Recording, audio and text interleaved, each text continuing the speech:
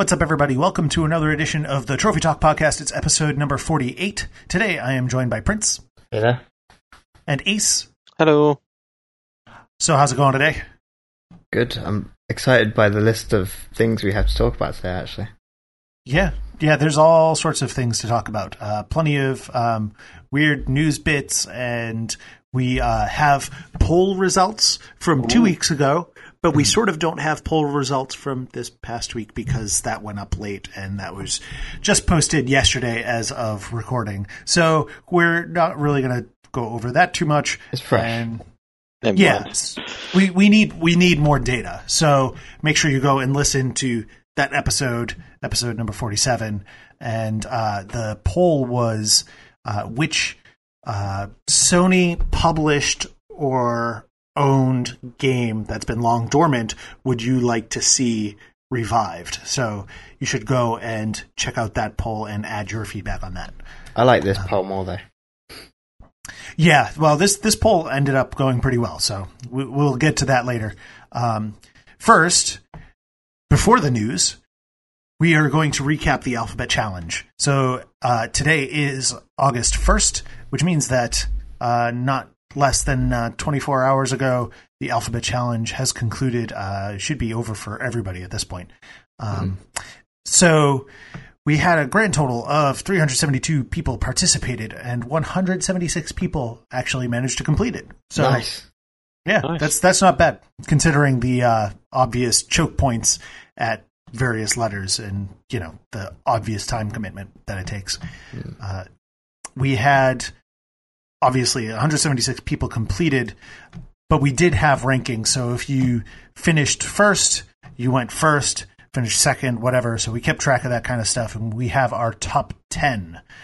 I promise that we are not biased. We did not influence this chart in any way. We did not cheat. I promise. So numbers 1 through 10 are, we've got PMD Strand Beast. Number 2 is Munch Magic 1986, formerly of the True Trophies podcast. And the early podcast episodes, if I remember right. Yeah. He was on several of our episodes early on. And then we had High Ed, Notch Diddliacho, Iced X Phoenix, Ace Solo McLeod. That sounds familiar. Yeah, huh? Who's that guy? Probably some huge fan of Sonic or something. His name was cool as Is he another podcaster? I think. Yeah, right. Done a few. Dragonus Hera, Barthorst, or Bart Horst, or not really. Don't make it worse. Yeah. One of those is right. Dave M 300 490. That's another podcaster, isn't it? Maybe you may have heard of our old friend. He Okay, I feel that might be 300,490. I don't know. It's a really big number. We'll have to get him back on soon so he can tell us the secrets of trophies and his mysterious ways. Though Ace did best him, so there's that. And then coming in at number 10 was Jerziah. Yeah, let's go with that. Yeah, I like that one. Yeah. Okay. Yeah, so bested Dave, but didn't best Munch, unfortunately. Never mind. No. Gotta try harder. I didn't comment. It was close. I think I was on like Y or something, and then I was rushing to try and get it. Or was it X? I might have been X. Because I had to go through the whole of the swapper to get X. Yeah, unfortunately, I could have. It looked possible I might have been second, but no, couldn't get through that in time. Yeah. I think because I was enjoying it so much, I didn't sort of didn't want to rush it. Didn't want to rush it, but I was trying to go through it at a pace. Well, I mean, that's the thing is it was a puzzle game, and you probably could have, looked up solutions and sped through it. But yeah, probably that would have defeated the purpose, especially for that game. It's got good puzzles, so it has. It's the exact sort of puzzles that if you mess it up, you can just start again. Well, I think there was maybe one that drove me bonkers, but most of the time you can just kind of reset very quickly and then just have another go at it. So you keep thinking, I can do this, I can do this, I can do this. And then you don't realise that... Where did I go wrong? Yeah, it's like my 50th go at it. You don't realise that, so that's good, A puzzle game where you take a load of goes at it and it doesn't feel like you're taking loads of goes at it. So that's about the best praise I think you can give for a puzzle game. I would agree. So congratulations to those folks for doing such a wonderful job. I didn't come in until number 36. So and congratulations to the swapper for getting yet another shout out. Oh yeah, in the top 12. I'm sure you're sponsored by the swapper at this point. I'm sure that ratio just like dropped like a fly. It must be awful right now. All right, so with that out of the way, it is time for the news.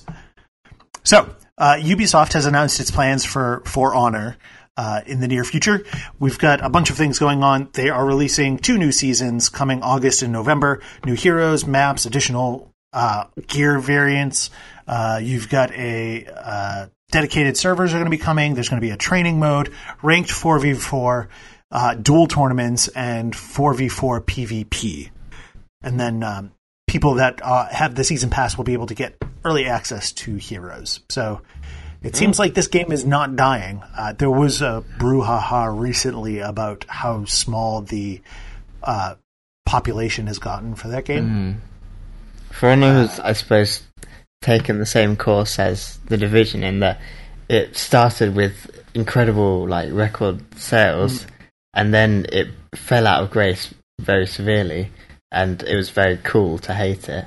And now it's getting somewhat of renaissance because of certain changes behind the scenes that they're making, which are pleasing to the ears. Yep. So it is. They are attempting to give it a comeback. So I don't know if you've got it, you might want to keep track. It sounds like there's a bunch of good stuff, especially those dedicated servers.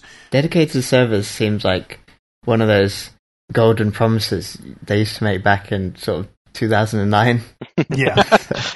It kind of was. Why are we now really impressed by I don't know. It's a bit dumb. I thought with PS Plus and PlayStation 4 and you paying for online anyway, I thought the whole point now was that live that Sony hosted dedicated online servers for things now. No? Did I get that wrong? Well, so that's not actually true. They're hosting the infrastructure. But there have been instances I think it was Battlefield 3 or something. They got dedicated servers or something and it had nothing. It was, you could pay an amount or whatever to host your own dedicated server and set up however you wanted. And I feel like that was on consoles as well. So the fee that you are paying for your PlayStation Plus subscription is not necessarily paying for dedicated servers. I'm sure that's on a case-by-case basis. I really don't understand how that necessarily works. I think Sony has the option, Sony and Microsoft both have the option to provide dedicated servers to the game makers, but that comes obviously at a fee. So a lot of game makers will choose to go with the the peer-to-peer option instead. Yep. Oh. Yeah, so I feel like at least part of it is a perceived value thing. I think some people think that their experience is better than it actually is because they're paying money for it. So, anyways, speaking of big games that with weird information, big multiplayer games. Yeah, big multiplayer games. That's a nice save. Overwatch League. So the Overwatch League reveals the minimum player salaries and other benefits that they're going to have. So this is the big city-based league that they're setting up in the States, and it's going to be like more traditional sports where there'll be a Boston team, an LA team, etc. And so they've revealed the information for that. You've got the minimum salary is going to be $50,000 per year per player. That's the minimum. Can someone tell the UK government that should be the minimum salary? Yeah. Well, I mean, I'm actually kind of surprised. I expected probably more than that because that's about what I make. But I'm sure that's a minimum. So they could definitely make much more than that, and I'm sure over time that will increase. How much people make will shoot through the roof. At least a 1-year contract. They have to give at least a 1-year contract.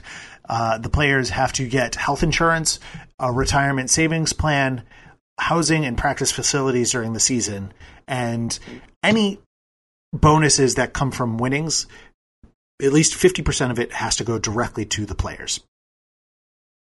I'm going to try and not say something negative, but at the same time, I'm wondering to myself, do you think there will come a time when people in the office will be talking about like how good or bad a decision it was to spend £5 million on this transfer player from one imaginary digital team to another imaginary digital team? Well, so eventually, I one think day, so. gamers can. I mean, so the whole point of making it city-based was kind of the idea that people are not attached to sort of roaming teams. Whereas if you have a team based in a city, people get all patriotic about their city, and that's why they get big into whatever sport. So really, this is all... They just end up supporting whichever city's winning the most or has the most successful record. Or their home team. They had an uncle that lived there once. Yeah, but realistically, it all comes down to marketing. That's essentially what this is all about.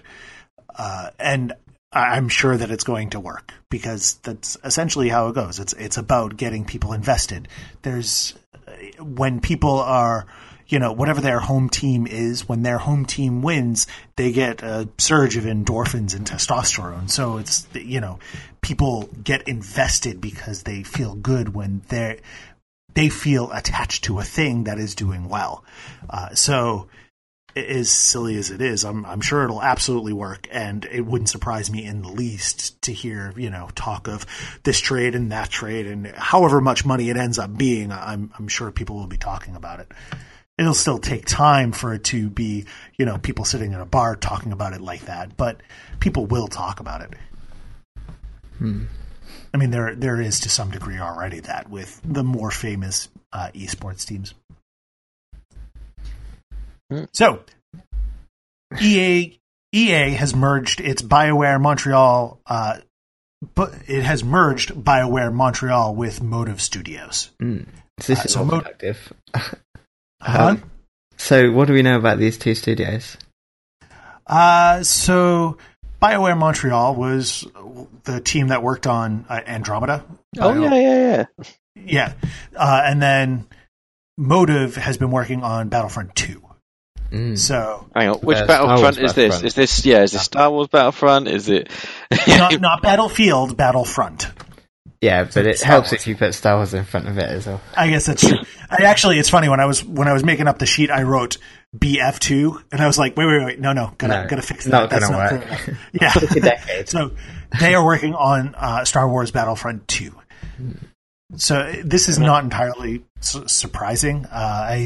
They did trim down BioWare Montreal with the reception of Andromeda anyways, and they, distributed those people to other studios or support for other studios.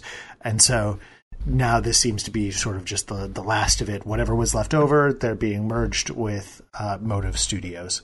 So I don't know who is going to be working on Andromeda anything. I'm sure that they're, if they can figure out how to get more money out of people with DLC or whatever, I'm sure they'll do that.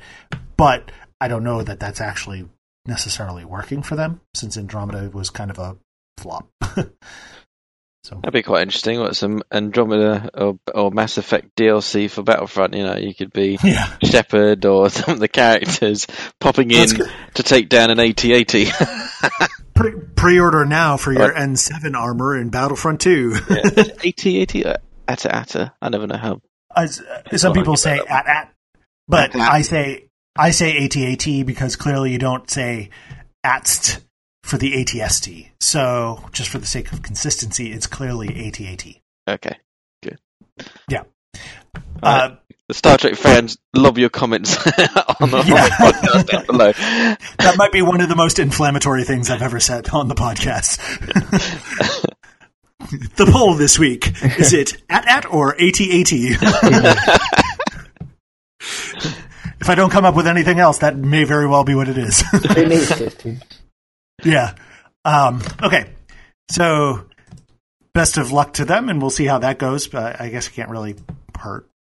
Well, they were located in the same building anyway, as I understand it. Yeah, they're both Montreal teams. So I wasn't sure if they were actually in the same area or what, but I assumed that they were relatively close, if not right next to each other. Makes sense. Do we think it's sort of further evidence of perhaps maybe Mass Effect going into a bit of a hibernation for a bit? I'm give pretty people sure a chance to miss it.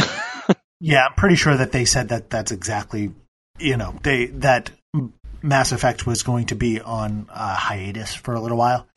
So yeah, that's essentially what's happening. It's going to be on hiatus for a little while, and I'm sure eventually it'll come back. At the very least, I mean, so the worst thing about this is that BioWare Montreal has essentially disappeared. As far as I'm aware, BioWare Montreal is gone, and it's just Motive Studios now. Mm-hmm. So I imagine that it's going to be Motive Studios going forward, and so that whatever creative stuff, if anything, was going on that end is now rolled into Motive Studios, and they're just doing whatever Motive Studios does. Yeah, which is Battlefront 2. Yeah, I mean, it's going to be Battlefront 2, and who knows what else they're working on. They say that they're working on multiple major projects. Yeah. But nothing confirmed. Yeah, no, nothing confirmed. Nothing confirmed. So we don't know exactly what they're up to, but other than BF2 or DLC for it, I guess. Well, but that's what's going to happen, right? You're going to have Motive Studios release Battlefront 2 and then start working on Battlefront 2 DLC while a portion of the team starts working on Battlefront 3, I would assume. But right. I don't know. What how's the feeling so far on Battlefront 2? I mean, I'm a Star Wars fan, but it didn't draw me in, to be honest. And nothing's really drawing me in with the second one. What sounds like a bit of a quick cash campaign. Is this actually or not? Does this one have a campaign, or was that Titanfall 2 I'm thinking of? Well, Titanfall 2 also had a campaign. Sort of shoehorned in there at the end, sort of. Yeah, it's got a campaign. Actually, the campaign was pretty good for Titanfall was it? 2. Oh, okay. Yep. So, yeah. Battlefield 2, then I've heard, it's got a campaign, but yeah. We've not really heard anything about the Battlefront 2 campaign, which is the sort of the strange part. It's like we've got a vague premise, which is that it takes place between Return of the Jedi and Force Awakens, and follows the Inferno Squad and whatever they were up to for the most part. But it's supposed to jump around a little bit, I think. Okay. So we may have some heroes factoring in there, but that's really all we know is that it's Inferno Squad, which is a specialist squad that, they're pilots and like elite soldiers. But that's like, they have not detailed where we'll be going, how long it'll be, any of that kind of stuff, as far as I'm aware. When's it due? Huh? When's it due? Was it me? When's it due? Oh, when's it due? I don't know off the top of my head. It is coming November. I've got it on my phone. It is meant to be November 17th. That's a bit worrying then. I also think that Motive Studios is working on an untitled Star Wars game, which is co-developed by Visceral, one of EA's other studios. Yeah, so you've got Visceral in Dead Space. What is Visceral? Do we have a guess? I'm going to pick Star Wars karting. It's just like you pick Luke Skywalker or Darth Vader, and you pick your go-kart or a little bike. They made a third-person survival horror shooter. Why would they go into karting? Right? Why not? Yeah, it appeals to the masses. Who doesn't want to drive around as Darth Vader hurling banana skins and green shells at Luke Skywalker or Obi-Wan? I would play that. There you go. I hope it would be some kind of third-person action game, like the cancelled game. And then Respawn is also working on a Star Wars game that we don't know anything about. Okay. Actually, do you know what? No, I know what it is. Considering the whole Disney owning everything, it will probably be like Star Wars versus Capcom versus Marvel versus DC Ultimate Superheroes in space. So what you're saying is Star Wars Superstars, Masters of Terraskasai, whatever. Yeah. Reboot. Yeah. Okay. Again, I can get behind that too. Let's move on from Star Wars because we were supposed to be talking about Montreal. Sorry. Yeah. Anyways, so that's what's happening with that. In a slightly more positive thing, details have been revealed for Final Fantasy XV's Comrades mode, which allows for multiplayer. You get to... Huh? Yay. Yeah, right? So you get to create a custom characters, because you can have more than one. And you can participate in 4-player questing. So that's pretty cool. There's going to be new moves, a variety of weapons. There's eventually, I guess, when it finally launches, you'll have the main 4 characters of Final Fantasy 15 will be unlocked, but they weren't really clear about what they're going to be added after launch of the DLC. So, right, yeah. Is this like the campaign? Can you go through the campaign with multiple people, co-op, or is this an add-on? No, so it's new quests and things. It is an add-on. We do not know if it's going to take place in essentially the same location, or if it's going to be slightly different time period or whatever. I mean, more than likely, it's going to be a group of hunters, because the hunters sort of played a semi-sizable role, I guess, in the lore of the game. Okay. So I wouldn't be surprised if it was hunters who go out and, kill big game and whatnot. Yeah. So are they totally custom characters, your own name, own history and everything? I don't know how deep it's going to go. They did say that, you're going to get to customize your own character and buy, your own clothes and stuff and actually create a custom look for your character and stuff like that. But they have not gotten too deep into it. We're going to find out, I imagine, relatively soon, because they've got a beta test that's starting on the 3rd. So from August 3rd to August 8th, there is going to be a beta running for those that have the season pass for Final Fantasy 15 and PS Plus. So by the time this is out, hopefully that's still running. If you listen to it, release, you might be able to jump in. Yeah, and then that way we will have more information. And I find it hard to believe that I would not jump in on that, because I'm really curious about how this will work. So I'll make a point. Both of you have the game, so we could play. Yeah, that'd be good. I wonder if there'll be any trophies or stuff for it, or for the DLC, probably not for the beta. Yeah, I imagine not for the beta, unfortunately. Yeah.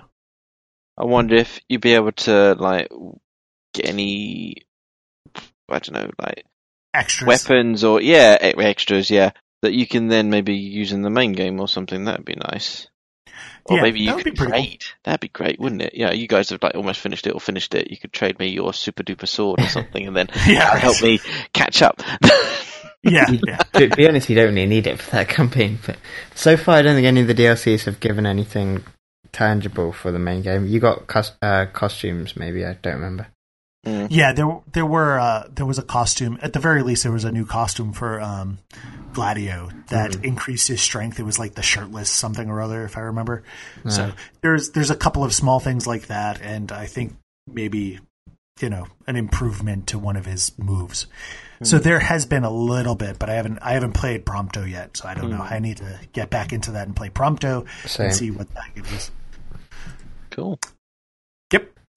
Speaking of Square, Dragon Quest XI is going to be coming west.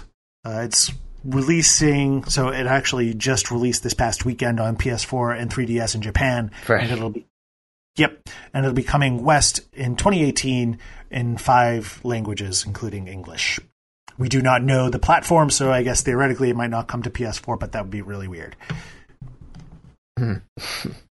Theoretically, I think it's more likely that it'll come to PS4 and 3DS and potentially Xbox and Switch. Yeah. I don't know if they'll bother releasing on 3DS in the West. They might. That's true. I mean, if they decide to do I mean, it's already such a huge player base. I'd find that hard to swallow that they ditch it.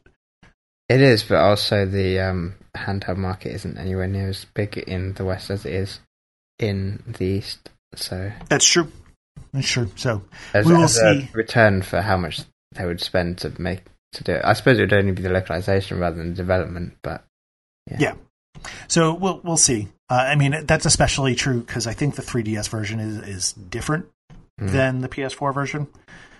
But it'll be nice to have a Dragon Quest like mainline game for the first time on a console for the first time since Dragon Quest VIII, I think.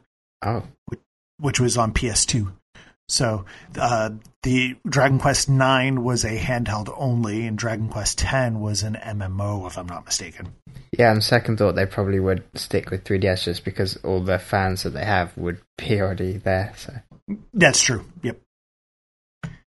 Dragon Ball FighterZ, the closed beta signups have been delayed. They want to include more people, so it's been pushed from July 26th to August 22nd. So it'll be a little bit before you'll be able to sign up, but I just wanted to make sure to include that because we mentioned it, I believe, last episode. Yeah, so good to keep people updated. Yep. EA has announced several server shutdowns coming in October. Obviously, this is in addition to the FIFA 14 closures that we were talking about, last episode or the episode before, I think. So the list of games include, these are going to be closing on October 24th. So the games are Burnout Crash, FIFA 12, FIFA Football on Vita, FIFA 13, FIFA 13 on Vita, Grand Slam Tennis 2, Madden NFL 12 and 13 on Vita, NCAA Football 12 and 13, NHL 12 and 13, Tiger Woods PGA Tour 12, the Masters, and Tiger Woods PGA Tour 13. So those are all going to be closing down, unfortunately, on October 24th. Good night, 2013. Yeah, that's essentially, and a little bit of 2014, I guess. But, yep. So it sounds like they're just doing a little bit of housekeeping and trying to clean out some servers, probably, so they can use it for something else. I think I heard you swallow your words on that one. Maybe. You sounded like you literally swallowed. Like, the moment that you realized, you sounded like you literally swallowed it. Yeah. Moving on. Last thing to talk about is something that's not exactly gaming, but just kind of an interesting tidbit because it may very well affect what you do on your PlayStation. Funimation has been acquired by Sony, at least in part. Funimation has sold a majority stake to Sony. So, obviously, Funimation famous for bringing dubs, at least to the Americas. I don't know about you guys. No, it does. What they do does affect the whole world, especially in the internet age. Yes. But it's to say that it's acquired in part. If it's a majority, then it's controlling interest anyway, so it doesn't really matter. Right. But I come from more of a anime and subbing background in a way, and I think that's huge news. I don't know that it will affect us as gamers too much. Kind of hoping that it won't, but it'd be nice if Sony, conversely, does affect Funimation and make it better. That was kind of what I was thinking too. Some kind of stronger integration, and certainly, I mean, Sony is a much, much larger company than Funimation, so it should be able to help it be a stronger service, which should be nice.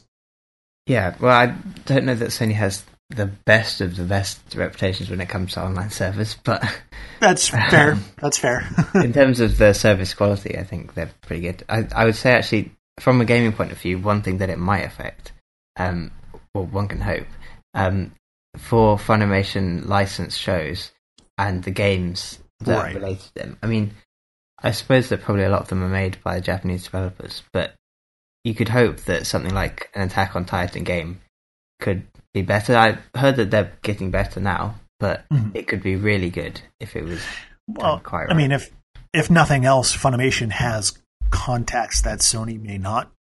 So it could benefit way, actually, that Sony as a game dev has a lot more clout in the industry than Funimation. Sorry, and I was going in the other direction. Sony and Funimation having better contacts to the actual anime creators. I see.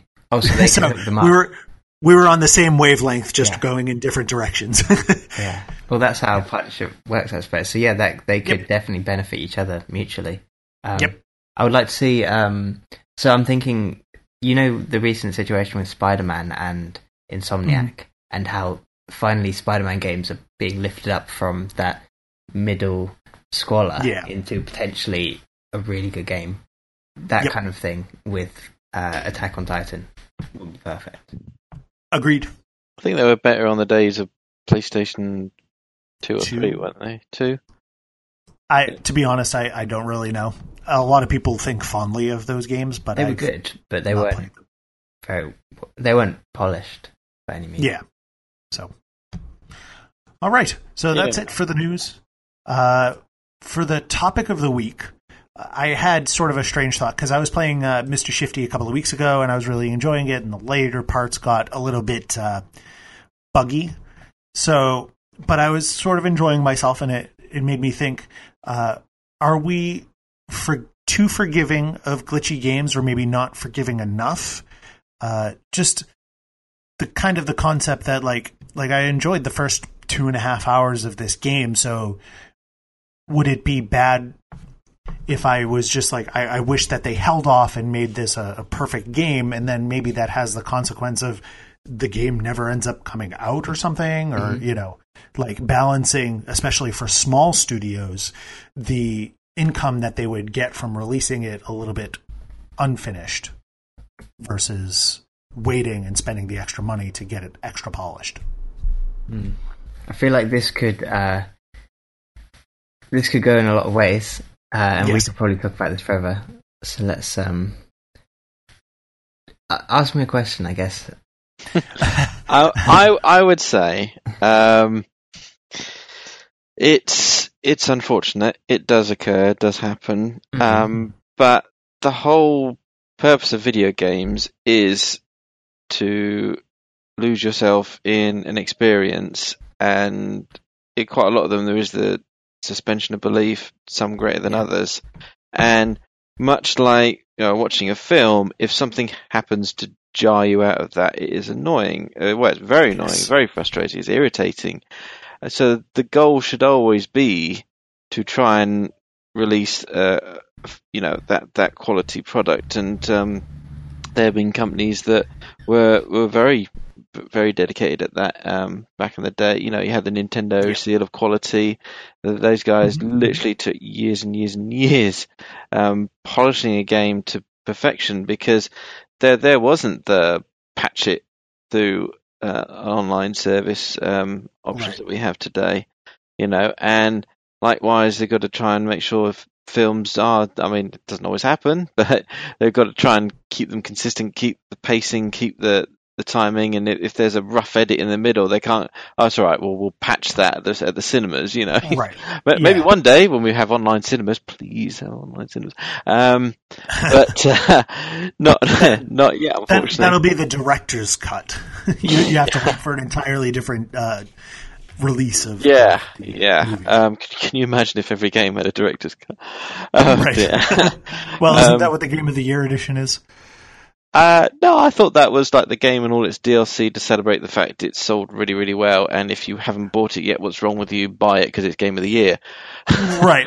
Well, that's absolutely absolutely what it is. But I was just joking. This is popular. I missed that one. Oh, but it's Game of the Year. Which game are you talking about?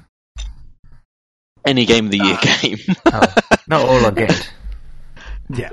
And they're different genres, so kind of. Yep. Mm-hmm. Well, but the ones that actually end up having that on a box cover and released, it's usually marks for roleplay games. I tuned out because I was trying to find the. Oh, thank you.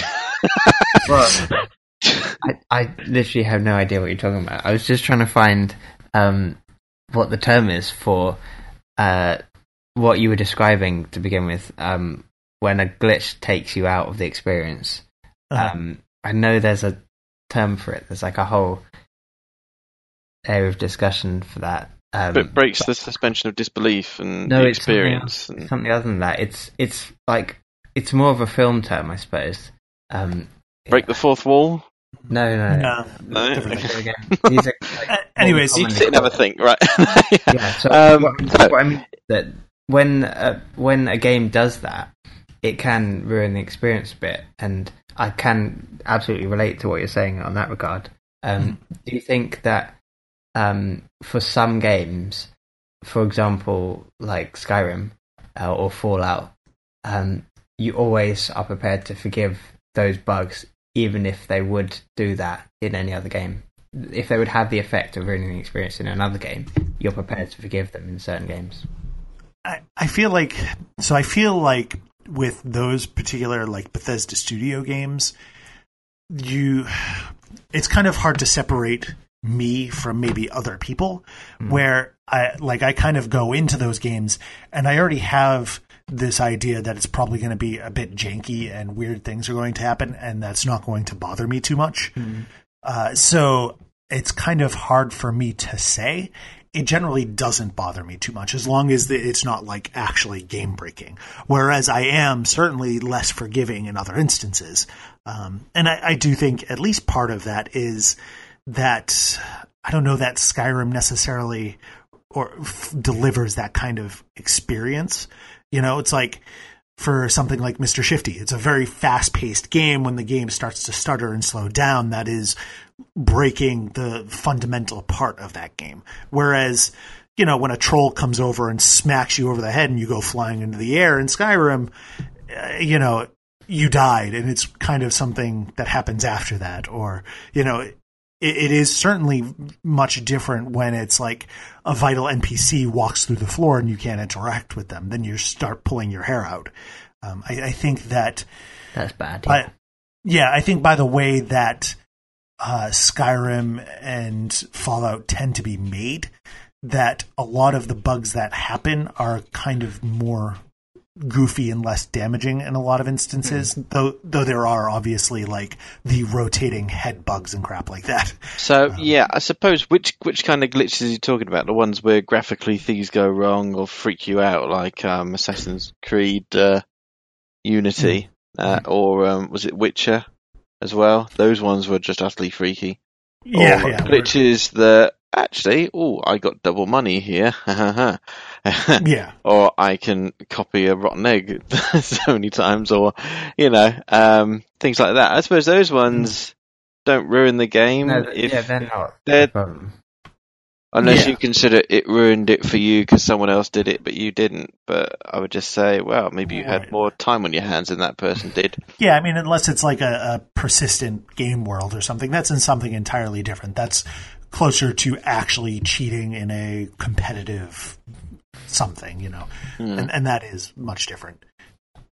Yeah, they're not really something that require forgiveness in any way. Yeah, and those in a lot of instances are also very different in that a lot of the things that you listed are things that the player can choose to do, whereas as opposed to other things that happen despite the player or completely outside the player's control. Sometimes to avoid this thing, but sometimes it's just like, well, why the hell did the guy walk through the floor? I have no idea. Or I mean, obviously you've got the now infamous Skyrim saving issue on PS3 where you were leaving doors open and all that crap was getting saved in the background, and then your game basically stopped working because what the hell? Like, how could you ever have had to explain that? It's because the game was saving all of these tiny little everything alterations to the universe without resetting any of them, and that just made the game have to remember too much at once, essentially, and then it could not access things. Yeah. So saving bugs, I think, are absolutely unforgivable. At least in the PlayStation 3 days, you could have, a USB copy to back up and things like that. Now you have to pay for PS Plus to have a copy. Well, I don't know that you can say it's any worse because your games are automatically backed up to the cloud, and you can only if you pay for PS Plus. That's true, but you are still able to save them to external. Yeah, exactly. devices. So you have more options, and the new option is automatic and better. Yeah. So in every way, you're better off. PS4, you can copy saves to USB stick. Yeah, of course. As far as I'm aware. You sure? Oh, I have to try that. I didn't think you could. I didn't think they added that back in. Mind you, it was only recently they added external USB storage for games, wasn't it? No, that's to have your game on the external storage. That's right. different to copying things. So. Yeah, I did. Okay, I didn't think you could. I thought it was PS Online or Nout. Yeah, it gives you lots of options when you're managing your saves, which is nice. So you can upload and overwrite, or you can download and overwrite and stuff like that. So, how many games have you come across on PS4 that they used to do that old annoying thing on PS3 where it's like, no, you can't copy this. Yeah. But you can upload to the cloud once every week. Yeah, that was a bit daft. But I don't think they do that anymore. I don't remember that. But anyways, so yeah, I have to agree. I mean, I think save glitches are a significant problem, and they're a sin. We should have the 7 deadly gaming sins. Yeah, eating the save. Yeah. Deranking back down to 1. Yeah. So I do think that, obviously some bugs and glitches are worse than others. I was particularly interested in the idea that, so obviously a smooth gaming experience is what you want to have, and it's the ideal that you strive for. But it's kind of a balancing act, I guess, is what I was thinking was... Oh yeah, I mean, they're under pressure to get games out on release date. They've either silly promised a date that it is very difficult to try and make it to, or the publishers or the investors, right? Well, we need return back on this now. You've been developing it for 8 months, or like you say you were. Yeah. Christmas is coming. You're going to miss your window. Plus, I'm sure they've got to organise, windows of manufacturing the discs, shipping them out, booking time and marketing in with the retailers. So it's it is very difficult. They've got to meet that, and that is probably why so many times they're still fixing the code while it's gone gold, and they've sent the discs out and they're printing all them and doing all that, and it's up on the stores and pre-downloading to people's consoles, and they're like, we've got to fix these last really really major bugs, and then before you know it, here's a day one patch. The only thing that's slightly irritating is when it is 24 gigs inside, and it's like, damn it, that's just the size of the game. And smaller studios do have constraints too. It's not just, publishers pushing people to put games out. Like in the case of Mr. Shifty, that's a small indie game. You don't know what their finances are. They may have needed the cash infusion at that point to continue developing. And a lot of games are in, say, early access or Kickstarted or whatever, and you get... you kind of know in advance that the first version you get is probably going to be a little bit shaky anyways. And people still invest money into those because they want to play them even with the bugs that are in them. And so, would you rather, not get a game or get the game with bugs? But I'm not sure any of that is really quite where we are, because the thing is that our major issue is with the games that remain broken. So regardless of whether it's patched within the first day, week or month, year, some games just don't get fixed, and that's also really the problem. Absolutely. So, with Mr. Shifty, it's been a month, and I assume you still haven't seen the patch that you're hoping to see. I can't tell you. I think it's been maybe 3 weeks or so. So if they had a day one patch, it would have made zero difference to your life in regards to the problems you faced. Yeah. Well, so I don't know, and this is maybe just ignorance on my part. I don't know what the timetable looks like for a digital game. I mean, I know they have to submit it. It goes through certification and all that kind of stuff. But if they're not, as far as I'm aware, they didn't do a retail version. So I don't know that it's it goes gold, 4 to 6 weeks in advance. How much time did they actually have to work on whatever bugs from when they submitted it to when it actually came out? Yeah.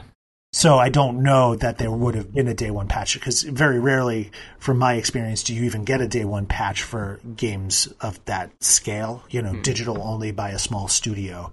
But Pyre had performance patches within about 3 days, I think.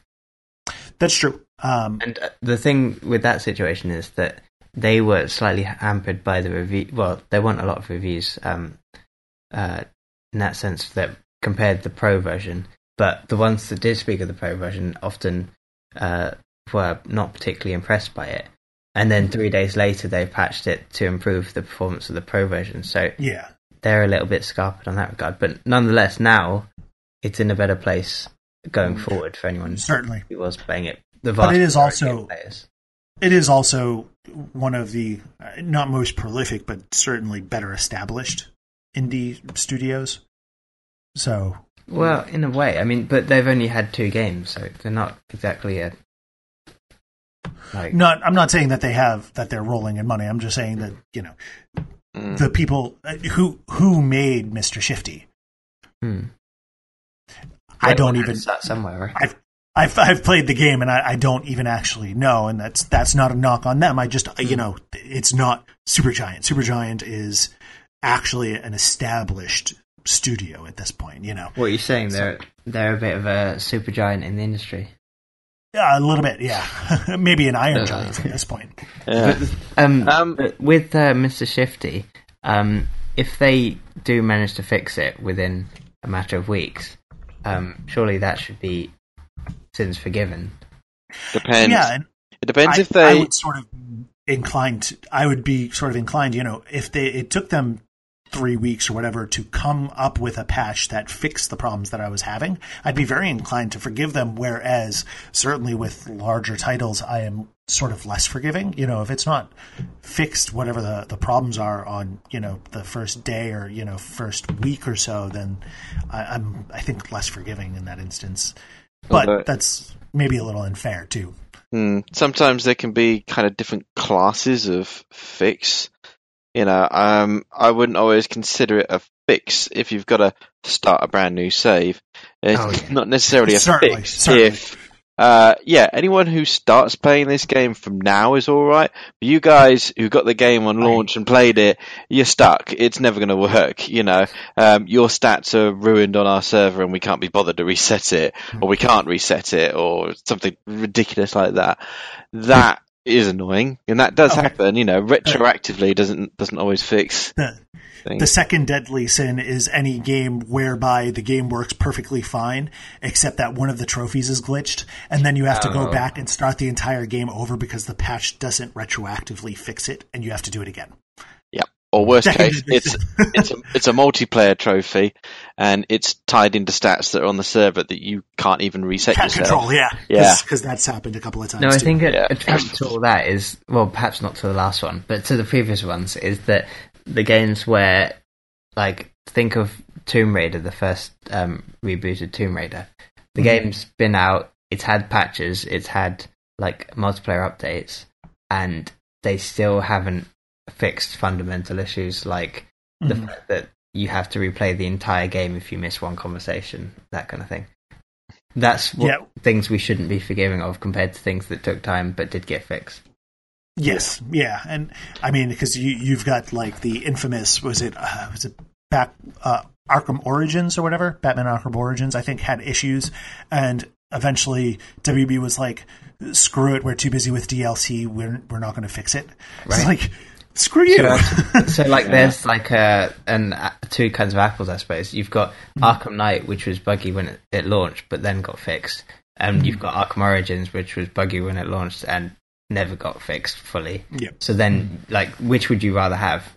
Easy answer. Yeah. So there are tiers to this. That's where developers really need to engage with their community. These developers that have, quote, community managers, they need to be real community managers that actually do interact with the community, do say, yep, these are the issues we know, we're working on them, hopefully we can have a patch around this time for this, that, and that, and the other, and actually engage, and not just literally just pander and go, yeah, we know about that, and then just every now and then we're doing a little competition or something, or some marketing, they're just glorified marketing assistants and not actually assisting the community in any real decent way. That's perhaps a little bit unfair, but well, it depends on the company. I've had some. I'm sure there's some good ones out there, but there have also been some really bad ones. Deej from Bungie stands out to me as a pretty solid like community manager. Yeah. So, from my point of view, the person who's working at that level often doesn't have the option, and it's if the blame lays with anyone, it would be much higher up. Oh, yeah, of course. I mean, I was going to say, publishers should really take more responsibility on this. It's not, because quite often they're just, we'll just publish the game. But, a lot of the times, if a game doesn't do well, or it's kind of like dead on arrival, then you'll find the developer studio just goes under. Sometimes they've gone under before the game is out, or as the game comes out, or within a week of the game launching, they're gone. Mm-hmm. And it's like, well, yeah, but you've published this, so you've got responsibility for it. Can you not get another team to patch it or put it together, or just have a patching team? It doesn't even have to be that. You should make sure you've published this. You should make sure you get a copy of the source code, the server code, everything required for it. I just leave it with the developer, and they've gone close shop, and it's all lost. Yeah. That's what annoys me. So, when what really grinds my gears? Grinds my gears. Yeah, that was not bad for a grumpy old man. I'll say one more thing to my last thing on this is addressing to Ace's point of the higher ups taking the attitude of actually caring about the face to the people. Looping back to one I spoke of earlier, The Division, they have a weekly show called State of the Game, which it has usually two hosts, and it talks about where the development is, basically. So it's telling, like, they speak to the development teams, they're at the development studio, and they tell us where, we know about this bug and we're going to fix that, it's in the pipeline to be fixed, or we have plans coming for this new skill or whatever, and this is what's coming out in the next DLC, and they're kind of talking about what's wrong and what's right and what's coming and what's happened and stuff like that. So I think that's a really good way to approach your problems. Certainly. So I think you can sum it up and say we like a smooth experience. If there's a bug, we can be reasonable about it. Just make sure you fix it. Yeah. And just as I did look it up, the people that made Mr. Shifty, their development team is called Team Shifty. I see. So that should have been a lot easier for you to remember. Yeah, it absolutely should have. I mean, I haven't played the game in a couple of weeks, and I only played a couple of weeks. I only played it in 3 sittings, so I didn't see the logo a whole lot. But all right. I'd say. I was just going to finish on that. I'd say some things they really need to avoid, though, like Assassin's Creed Unity and The Witcher, because those things were just quite quite fundamental. It's especially for Unity, those bugs started cropping up much earlier than that, and it was a problem in Unity. And sure, maybe when they tested it, they didn't see any of those issues. But I mean, at this point, it's hard to believe that, would it? Because it's consistently everyone was getting the sort of floating eyeball socket thing, and yeah. I mean, I don't know exactly how prevalent it is, so I don't want to make assertions to that effect. But it showed up quite a lot in the news, wasn't it? So news and stuff, but you can easily get 3 or a dozen pictures from literally millions of people playing. Absolutely. So, anyways, let's move on to something way more positive, as in PS positive. Hey, that was I got 2 claps out of that one. So your PS Plus games for August 1st are in order. For PS4, you have Just Cause 3, which is 48 trophies. It's got a platinum. It's got a 2.14 ratio. I did review it. I gave it 4 out of 5 stars. So I can definitely recommend that game. It was a little bit lacking for the 5th star. Well, honestly, this is actually very relevant. Yeah, I was just going to say, it was a little bit buggy. It was was like buggy in fairness. Yeah, so it didn't have any major like game-breaking bugs, but it did have serious slowdowns at certain points, and it did take a bit of effort to get it to that point. And by effort, I mean a lot of things going on. So it's not like it was happening all the time, but during the biggest action scenes, it definitely was coming up and it was disruptive. And I feel like there was a little bit more to it than that, but it was over a year ago, so I'm a little bit rusty. I can add a couple of things to that. For one, a main reason why that was a problem was because the game is about big action sequences, so it was often lots of explosions. With you parachuting through it, isn't it? Yeah, exactly. Yeah, like you're blowing up whole fields of oil tankers and like, yeah.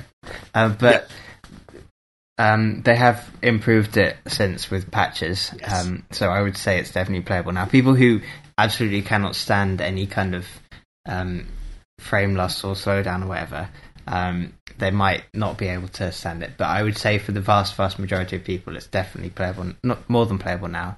And I recommend the 3 DLCs because they're fun. Yeah, I did. I mean, I did recommend it even back then because even though that was a little bit frustrating, it is a really fun game to play, and there's all sorts of stuff you can do, and it's so huge. Many different. Yeah, it is so vast, and it is kind of, in some ways, that Skyrim thing. Like, even if one part is a little bit buggy, there is just so much that you can do at any given time that it's not likely to bother you for long. And it's a playground with a really good trophy list. So, as a like a game out to have fun, it's just absolutely perfect. There's so much to blow up. Yes, so much to blow up. For PS4, we also have Assassin's Creed Freedom Cry, which was the standalone DLC per se of Assassin's Creed 4 Black Flag. It's got 12 trophies, no platinum, a 1.4 ratio. Very good. I mean, it's based on the same exact foundation as Black Flag, so it's a solid, fun game. It does have a few shortcomings compared to the main game, but it's still a lot of fun. Was that always separate, or did it come as DLC for it, and then they released it separately? It was released as a standalone alongside it as DLC, I think. I think it might have been 2 different SKUs. Okay. A bit like Liberation, then. Well, I think it's not entirely unlike what's happening right now with Lost Legacy, which is, I think it was included as a part of a season pass, but you could also get it individually. I don't think Lost Legacy is coming as DLC. I think it's it is entirely standalone. But if you had the season pass, like from day one or whatever, they included it. It's more like The Last of Us Left Behind, in that if you have the main game, you can play the DLC on it, and if you don't want to, you can just buy the DLC separately as standalone. Yep. Are the trophies separately, or they use the same trophies? In this case, they're separate. Yep. Okay. So, and it is a fun trophy list. It's a relatively short game, but it's fun. Is there any multiplayer slapping of each other for hours on end? No. What was that? Oh, it's a shame. Brotherhood. That was Brotherhood, wasn't it? Yeah, and Revelations as well, I think. The slapping continues. 6 people stand in a circle and just keep slapping each other for XP. The glory days are boosting. Yep. The days. for PS3, we have Super Motherload with 9 trophies, no platinum, and a 1.64 ratio, and Snakeball, which has no trophies. Sorry. Yeah. I guess. It looks like... I've already forgotten that game that has no trophies. Yeah, I know, right? It looks like it's multiplayer Snake, basically, where you run around and collect... You eat bits and it adds on to your tail, and then you go and you drop it off and you get points for all of the stuff you collected. And if you bump into somebody else's tail, then you die. So a game that's been on mobile phones since the dawn of time, before the iPhone and Android phones in, basically. Yep, pretty much exactly. Like it was that long ago. It actually... I remember playing Snake on... It's making even me feel old. 2 centimetre square display with like black and white, nothing at all. That sort of thing. We're talking like 20 years ago. I've literally not played a phone game that's better than that. So, and I have a capable Android. That's kind of fair. So for PS Vita, we have Downwell, which is cross-buy with PS4. It's got 23 trophies of platinum and a 3.02 ratio. A lot of people like that one. Apparently, very obviously very difficult. I've heard horror stories about that. Ooh. Platinum. Yeah. 3 is quite a high ratio. Yes, 3 is very high. And then finally, you've got level 22 with 21 trophies, which are all bronze, and 1.26 ratio. So I was just thinking to myself, coming out of that segment, I would be surprised if not a single listener gets the Assassin's Creed reference. Someone out there has got to be able to relate. What, to the slapping? Yeah. the slappening. Someone out there listening must be thinking, yeah. I didn't do it, but it's easy enough to imagine. Kind of reminded me of was it Gears 2 boosting, where it was the King of the Hill, where people alternated stepping into the hill. You'd literally stand in a ring, and the teams would alternate stepping in and out. In my mind, those two are like two of the examples of absolutely boosting pinnacle. Like gone so horribly right. Absolutely base. I'd love to go back in time to do that, but I would play. No, if you want to, you right can foot do in, right foot out, in, out, in, out. You shake it all about and just play that over the audio.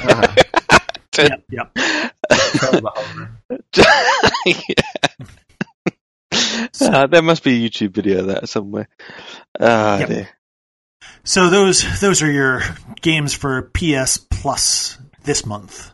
It is now time for popular trophies. Oh no, sound effect just died. It didn't work. Don't tell. Just. I mean, everything went perfectly fine. First of the month. That's what the problem is. Welcome to the top of the trophy pops. The 50 most popular trophies this week on TrueTrophies.com on August the 1st, 2017. First, we have to say goodbye from the list. Orcs Must Die. Unchained. Unchained. Wow, they really went full total on that title. Yeah, right. And I would say this week the Bandicoot Strikes Back again. We can't get rid of him. I'd say it's actually, looking at it, quite a quiet week. You think? Looking at the numbers of wins, it seems everyone's a bit sleepy. I don't know. Is it due to the beginning of the summer holidays? Everyone's on holiday. They didn't take the Vita with them. They didn't take their PlayStation 4 with them. I'd take it with me into the plug it into the hotel room. Number of times I've sort of been yanking a TV away from the wall and then unplugging all the things and breaking the lock on there so I could get to the ports and plug stuff in. Sometimes they do. Some of them they have like some weird contraption on the back, padlocked. So next week we'll have Ace. Whatever. We'll have Ace recording with us from prison. No, this was years ago. Or the fun thing where they kind of like built limitations on these things. The statute of limitations is quite short on these. Yeah, or they built the TV like into the wall or something. You've actually got to sort of try and stick your arm in this sort of empty space and try and find where the HDMI port is and plug a cable in. And then remember to pack it all away again when you're done, when you go down to breakfast, so the cleaning lady doesn't find it. Wow, you should have just got a Vita. Yeah, that's what you see. And with remote play, yeah. Okay, so at spot number 6, it has plummeted, but just clinging on. I said quite a bit. Quite a bit, yes. Final Fantasy 12. Can you hear the cogs turning as the mental calculating? Right, hang on, that's X. I. Right, I know this. 12. Look, let's watch this. Hang on, 1 minute. Right, here we go. Get his calculator out. This is what we do. We go 1, 2. There you go. From now on, Right. we do it that way. the Zodiac Age. At spot 20, Visions of the Dreamer, 147 wins, plus 5 other trophies in the top 50. 147 wins even for last place. Yes. As we'll discover as we go up the chart, that's not too bad. It is a snoozy week. Everyone's asleep. Yep. Or it's at a close 5. race. Sorry? Or it was just a close race. Close. Well, except except some weeks we have thousands of unlocks. So when you announce number 5, I think I'm going to have a fight with the scorekeeper here. Go ahead. Announce number 5. What on earth's going on? Why has everything gone pink? Is that you? Okay. No. Yeah. Number 5, Crash Bandicoot Warped. In at spot 11, Penta's Revenge. Which again, I think sounds like probably one of the last trophies. 142 wins plus no others. Hang on a minute, is that right? Hang on a minute, I say. Judge, have a fight investigating. Here. One moment, typo. You know how he couldn't count to 12 a minute ago? Now 142 is higher than 147. I think my in be fired needs to be fired. Yeah, apparently. So the Zodiac Age was 148 wins, and Warped was 154 wins. 154. Okay, let's correct that. The Warp is legitimately 5th place. Yes. Yes. We got the positionings right. We might have just slightly typoed on the amount there. I think I forgot to update the numbers. Okay. Oh dear. Yes. Okay. Quick run through these. Right. So that's up this week, up from a 6th spot. Yep. And it's actually the trophy was taking the scenic route. Sorry. Okay. Breaking everything.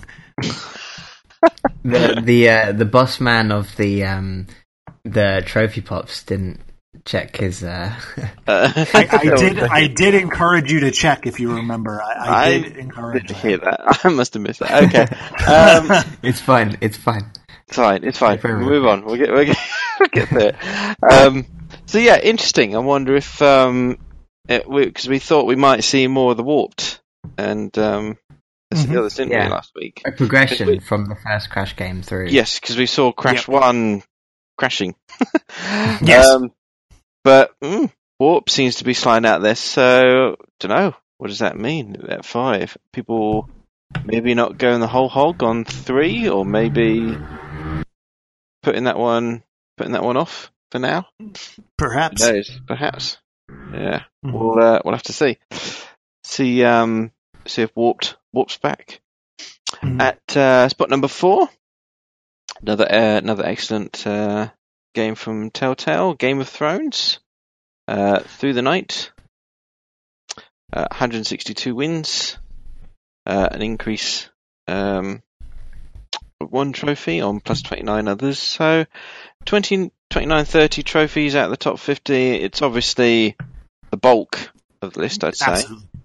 It's still got a very strong position, which is surprising because Telltale games usually only last about a week on PS Plus. But this has been in the chart until the new set of PS Plus games comes out. So it's why I included it's an increase of 1, because it was 161 wins last week. It's 162 wins this week, and it's the first trophy for completing chapter 1, episode 1, or whatever. Oh, so more people started it this week than last week. Yeah, more people started it this week than last week. The show is definitely adding to that momentum, I think. Yes. I agree. Yeah, it just goes to show it's good marketing to hit, multiple platforms or media forms at once. They should have done Happy Meal toys. Yep. Yeah. Think about that one. Kid-friendly show. Check. Yep. Yeah. I thought of something else. I I can't think of anything else now. But yeah, that could have been interesting. I'm sure kids would love like a little I'm afraid to axe even. or... That's totally happened though. Like a Batman movie comes out and it's like PG-13 or rated R, and they've got Batman toys. Every and film. Just right, and you're just like, this is the movie where he killed people. What are you doing? No, but it doesn't. They don't necessarily have to see the film as long as they take the plastic little man and go woo woo. Yeah, exactly. Is it me, or is every film now PG-13? And a lot of them, you think, hang on a minute. Well, it's 12A in our country, but that's what I meant. The design of that whole bracket is so that you have to be a minimum age to see it on your own, but parents can choose to take their kids. That's the whole point of that age. Mm-hmm. Yeah, but there's a huge lack of 15 rated games, I think, since they started doing that. Yeah, because you just ended up with 14-year-olds wanting to go and see it or buy it. Right, spot number 3, new entry. Not quite as high as perhaps we thought it would be, is Pyre, which I'm looking at the cliff notes here. We're going to be in for an awful lot of discussion about that from you two guys later today. Yep. In the podcast. But it's a spot 3, so it's quite high up the chart. Actually, it's third in the chart, but it's also literally in spot number 3. So it's very tightly together at the top. I want the umpire to check on these numbers as well. The reader. These are good. These are solid. These are good. Yeah, these are good. These are good. These are solid. Yeah. Can I get a recount? No, this isn't Florida. Right. The reader, 172 wins, but only one other trophy in the top 50. So yeah, that is weird. That is quite weird, actually, isn't it? So is it maybe a late bloomer? Will we, when everyone gets back from holiday next week? Or that's maybe a bit too soon. One thing is that the reviews didn't come out until, I think it was literally the day before. So people, it's been a week. Bit wary. But I would, the reviews are good. I think it's holding at 84 on OpenCritic. But yeah, I would have hoped for more than this, I suppose. Maybe it's really not broken out as much as we'd hoped. Maybe, a bit niche. Well, a little mixture of, late reviews, people a bit cautious, is holiday, people away. Yeah, maybe we'll see that pick up next week. Although, looking at my trophy list, I can't make an explanation for the first trophy because that is basically automatic. But whatever your second trophy is, it's not. There is no automatic second trophy. My second, third, fourth, fifth, all of my trophies after that are ones that you get for doing something quite specific. So yeah, you wouldn't rack up a lot of trophies quickly in this game unless you're properly going for them. Yeah. Okay. Right. At spot number 2, we have the one and only original Bandicoot. Crash Bandicoot at spot 2. That's what those do. Crash Bandicoot 1 in place 2. Yeah. Yep. I know. It's a bit crazy, isn't it? Does that mean the second one's been kicked off? Yes. That's totally what it means. We'll see. 174 wins plus 6 other trophies. So 7 trophies out of 50. I love the "we'll see." That is such a PR type thing. Well, is this character going to be in the game? I don't know. We'll see. Non-committal. Yeah. The so thing is down. That in this case, Crash Bandicoot 1 has 174 wins for its best trophy, and Pyre has 172, beating it by just 2. I mean, obviously, if you take out all the Mexican votes, Pyre would have won by a million. Yes, absolutely. Don't forget, Crash Bandicoot's got 6 other trophies in the top 50 as well. So, yeah. So, I mean, this has got to be the longest I think we've had a game in the chart. But then, odds were in his favour. He had 3 games. Yeah, it's been up there. I mean, for a month, right? I mean, it came out June 29th or something like that, June 30th. So it's literally been in this chart since it came out, and it's just sticking in there. Again, there. Well, we'll be like, wow, look at that! It's finally gone out the chart when it happens. Yeah, I think. Right. Can't come soon enough. Maybe Christmas. Yeah. So no guesses for guessing what's up from fourth. Striking back in first position is Crash Bandicoot 2. Cortex Strikes Back. There it is. Spot 1. A Road Less Travelled. 180 wins. Plus 2 other trophies. So, yeah, you can easily see there is not much separating the trophies together. Wins-wise, it's only 33 wins between them, between the lowest and the highest one. Mm-hmm. So the only thing really substantial in that is the amount of trophies Game of Thrones has got. I would say it's the largest portion of the chart. But clearly, I mean, that probably gives an indication that people are finishing off Crash Bandicoot and putting more attention into perhaps 2. There's only 3 trophies though, so maybe they're making a start, or maybe they're doing a little. Right. Yeah, I don't know. Again, maybe the holiday is playing into that, but it's being that it's only 180 wins, and I mean, going back over the history, we've seen 2,000 unlocks and things on a brand new AA title coming out. We've certainly seen numbers near 800 or so on a good week anyway. So I mean, when Crash Bandicoot, back as you said, beginning of July, I don't know if that was the first week or was it the second week? Oh no, that was the first week. He started out strong with 2,788 wins. So it might be something as trivial as, I don't know about you guys, but for us, like the Eastern Seaboard has had unusually temperate weather the past week, so it's actually been fairly nice, and a lot of people have been going out and doing things. Whereas there's a thing called a beach. I think I've heard of this. Yeah, sand, sea, sun. Whereas July, what is that? July and coastline. Yeah, I know, but July, for the most part, by contrast, had been sort of oppressively hot and humid for us. So it could just as well be something like that too. You never know.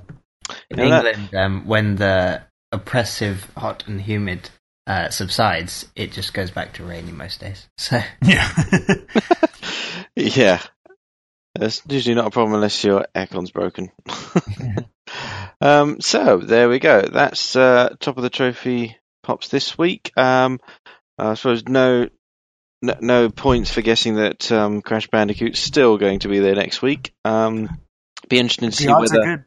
Yeah, interesting to see whether Pyre gets some traction. Interesting to see if Game of Thrones is still there, even though it's no longer a PS Plus free title. And Final Fantasy 12? Just a flash in the pan, or could it make a resurgence? I think it's going to get knocked out. So it's going to say bye-bye. Yep. So the drop real quick. We've got Avon Colony, Castle Storm VR Edition, Demetrios, The Big Cynical Adventure. The box art is great. There's a guy on the cover face palming. Oh wow, we've got to get that one to number 1 then. Yeah, I know. Dino Frontier, Draw Fighters, Frisky Business. I thought already came out. Maybe it's a different edition or something. The Long Dark, Patapon Remastered, Shadow Tactics, Blades of the Shogun, and that's it. So Patapon's looking to be the strongest thing this week, and then there's obviously a big game coming out on the 8th. Sure. It's a big episodic game. Oh, is it the Batman? It's Batman. Is it the Man of Bat? Yeah. Sorry, I had completely forgotten about that. Telltale Batman Season 2 starts on the 8th of August. I was like, is it Tacoma? No, Tacoma's coming out tomorrow. Unfortunately, we're not getting it, but I'm excited for that. And then you've also got, on the 8th, Hellblade, and Lawbreakers. Okay. So, well, that might those be a little further up. Did you say that was on the 9th or the 8th? On the 8th, so a week from today. For Batman? Yep. That might be a little bit too soon for for the charts. See. I think so. Yeah, I don't think.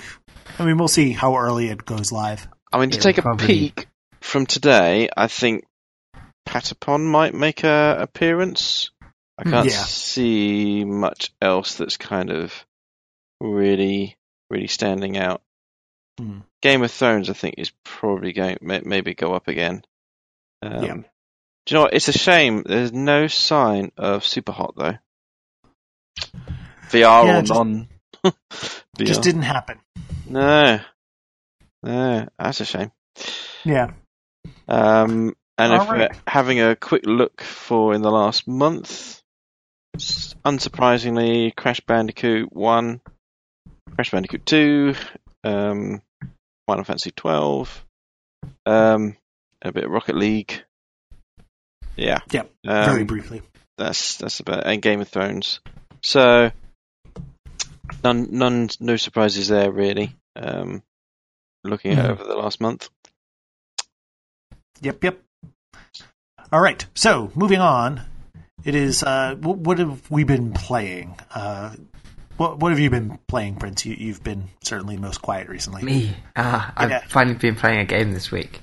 Woo! Which is probably why I hurried to play it a lot this week. Yeah. Because it's new and it's relevant.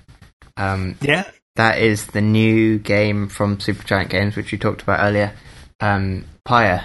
And again, this is from the makers of Bastion and Transistor. So their new game is keeping a lot of the things that made the earlier games great. The soundtrack is wonderful. It's kind of mystical. It's got a kind of like mix between magic and fantasy. The art style is a beautiful hand-drawn I'm not sure it's hand-drawn. I mean, hand-drawn look. Certainly. Very colourful. A little bit surreal without being jagged. Yeah, it's the art is actually it's phenomenal. It's probably my favorite part of the game. Actually, it's so sort of engaging that when I went from the first area, which was really beautiful, to an area a little bit after that, which is really oppressive, I'm kind of like already missing it. I'm just like, oh, where's all the colour gone now? I want to go back to another beautiful area again. So it's got that, and the gameplay again. What there was, they've kind of kept a theme in not doing the same gameplay every time. The combat has the same theme of being like top-down action in a way, but also very customizable and quite varied in a different way. In this game, it's more that you have a selection of characters that are fundamentally different. Then you can slightly alter them only. So what's the basic gameplay of this one like? You have to describe it. So I would say the core of the gameplay, it's kind of like a... I'm glad you asked. It's kind of like a text-based adventure. So you're... I was looking at these pictures and getting a bit of a Pokemon vibe out of it. Yeah, but I wouldn't say I can see that. You spend...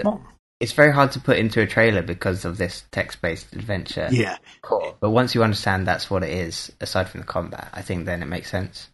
Yeah, I think maybe visual novel is a little bit more accurate. Yeah, well, not from a Japanese standpoint, not at all. But on a kind of Western understanding of it, possibly. Because there is a lot of text and there are a few choices. But generally you're kind of... I suppose you're following the story as it's told to you. And realistically, the choices, at least early on, haven't been of too significant consequence. The choices of consequence are more of the gameplay, like the overall gameplay, rather than the text choices. But the actual, I suppose, what makes it different from visual novel is that a lot of the text, a lot of the text comes from choosing to look at things, like go into your caravan and talk to someone that's sitting there, rather than in a visual novel, it's kind of linear. So that's what makes it more like an adventure, in that you are interacting with things. You're curious about things and you're learning about things. There is a lot of lore in the game, which you can ignore, but there is a lot if you'd like to get into it, which I think makes the world, again, quite fascinating, quite deep. I don't know how or why they do this huge world building, but they only make it for one game. It's so sad. Yeah, good. So it's not like your Telltale type of game. Is it more like your Heavy Rain or? Nah. Okay, no. I mean, the elements he's talking about are very narrative, even more so than those. Like you're really not controlling a whole lot in these instances. Mostly, you're just. It's kind of like a text adventure that is taking place sort of aboard the Normandy in Mass Effect, where you kind of like a lot of the stuff you're doing is running around talking to your various people on board and getting backstory and stuff like that. Yes. And then making some smaller decisions about where you're going and things like that. And then that's obviously contrasted by the other major gameplay element, which is this sort of competitive game that you're playing. Again, it's 3v3, but you're controlling a team of 3, and it's sort of party-based in that respect, which would be sort of, I guess, the combat part of the game. So, like Squirtle, Charmeleon, and not quite to that effect. It's not nearly that antagonistic. It's much more of like a team sport game than it is actually fighting, but it is very fast paced, sort of. I think you do have to look at the combat segment as a sport. Ultimately, it's like a sport. You've got 3 players, and you're trying to score in the goal of the other team behind their 3 players. And it's about you. I mean, it has a mechanic of passing the ball. It has a mechanic of like tackling and attacking, and well, I suppose it's tackling, but things like that. You've basically got to try and maneuver, try and get somehow the ball past the other team. So it's kind of like basketball. I think probably the best comparison is basketball. Yeah, basketball. If basketball was a little bit more physical. And there are banishments, which is basically when you temporarily eliminate another player, and that you can make your advance either by trying to be fast and maneuver around the other team, or you can be aggressive and you can take your big hulking player and go and eliminate the other team and use that opening to go and score quite a lot, because the amount that you take from their goal is points. So roughly they have 100, and if you have a very small fast character, you might take 20, but if you have a heavy slow character, it might take 40 off. So it's different advantages. So and it's a lot of balancing that. Like your big slow hulking character you can use to sort of for court control, I guess. Like you kind of generally use them for, controlling how the arena plays out. Whereas obviously your faster characters are kind of more, they strike a little bit more, and they can, jump over people a little bit better and things like that. And then, there's a balance to being aggressive with your big person and trying to get, more points off of the enemy's goal that way. And so it's got a lot that's going on. And so it's kind of intelligent the way it's designed, and you have to play smart, but it's also very active, and you can't just, take all your time thinking about what you're going to do. You kind of have to just go for it and see how it plays out. Yeah. Wow. It's really, really complex in a really good way. There's always different ways you can approach it, and you can customize and play in different ways, which I think is pretty incredible. The more I think about it, the more incredible it is. Yeah. Wow. It's an interesting thing in that, like, if you are not the type that's going to be interested in the more adventure sort of aspect of it, you can kind of breeze through that stuff pretty quickly. So you can get into the gameplay, and you can make the game, it seems like, fairly easy if you want, and kind of breeze through that too. So you can kind of get what you want out of the game. All right. Wow. It sounds like quite a mixture. I don't think there's any games that are taking those elements together for quite a while. Yeah, I have to say it's one of the more unique games I've played. Yeah, sounds it. I just remembered what the name was of the game that I have been in my mind comparing it to. like Oregon Trail. The text-based adventure part of it is like that. You're trundling along and things are happening to you on your journey. And then these combat sequences are kind of in a bubble on their own, separate from this slow trundling adventure where things happen. It's like Oregon Trail if it was made today, because obviously all of the interactions between the various people in your caravan or whatever, that really didn't exist. So obviously it's got those elements. But yeah, it does have a sort of, I don't know, going out into the unknown and exploring a little bit and stuff like that. But it's not very gameplay. It's much more story based. I suppose, like on a gameplay evaluation, the two halves are very, very different. The combat is really fluidly animated and really like pretty and so smooth, whereas the adventure is. I mean, actually, when the cart is moving around, it looks great. It's kind of cartoony. Yeah, it's brilliant. But when the actual dialogue is happening, the characters are 100% still. They don't have any animations. They don't even blink, I think. It's just like you focus on the text. So they have, I think, deliberately gone that way of not making it a little bit showy. There's a little bit showy because there's kind of animations in the background to show emotions. But for the most part, it's just focusing on the text. I think perhaps compare it to a Fire Emblem, where the dialogue in a Fire Emblem is kind of happens, like the interaction between characters. Yep. Have to agree. It's a pretty good game so far. I haven't played nearly as much as you have. I've only played maybe 3 or 4 hours, so I've enjoyed it quite a bit, and I do think it's already very interesting just messing around and figuring out this world. I finished the story, but I realised I've spent a lot of time talking about the setup so far because it's the first time we're talking about it. Well, I mean, I would probably leave the story out of it for now. I mean, it explains the entire thing to you I mean, that's largely what it's about. You want to sort of figure out what the hell is going on. That's a large part of the fun, I think. I suppose I could comment for the sake of anyone who's considering buying it. Basically, if that's the promise of what it is, then the consideration of how it delivers on that promise, I would say it delivers quite well if those are your expectations. The story is it gets pretty. It goes somewhere, and it lasts a fair while. There are quite a lot of combat sequences, so you do get a good mix of both.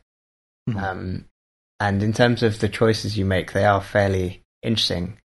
One of the things that really strikes me about the game, and you've probably experienced some of this as well, is the lore, the way that there's this sort of sacred book. It's kind of like a scripture in the universe, and it refers to these like slightly deified characters called the scribes.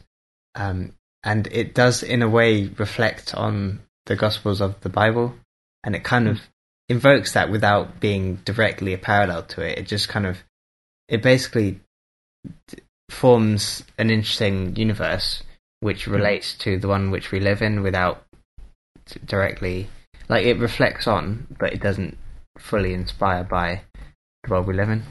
So you can kind of take things from it to reflect on a lot of things. Maybe I'm just getting too much into that aspect of things myself, but I think that the game is interesting to play if you are a person who thinks as you go through a journey, then I think it's really good.